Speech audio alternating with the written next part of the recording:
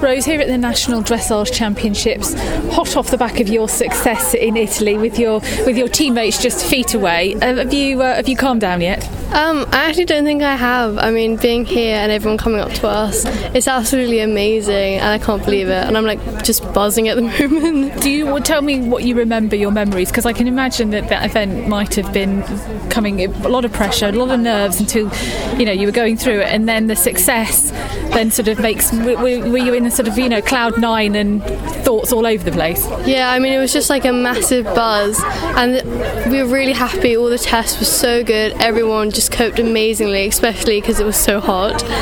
And just the ceremony, it almost went too quickly because we were just so excited and so happy. I mean, we could hardly stop jumping up and down, and afterwards we got back to the camp and we literally couldn't stop being like, oh my god, I can't believe we've done this. And it was just one big blow of just, oh my god.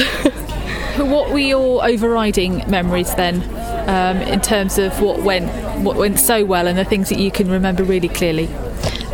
I think I was really pleased with my team test. I mean, there were bits where I was like, well, I could have done that better, and maybe my transition could have been better, but I was actually really pleased with the overall feel. He improved a lot. I think he was more engaged, so I was really pleased, and just the atmosphere and all my friends just being there, and we all shared this amazing journey together. Did you feel pressure in the team part of it, because a lot of sort of eyes on you, seeing how things are going for each other? Obviously it's different with individual, you feel that pressure, but team, there's an added bit, isn't there?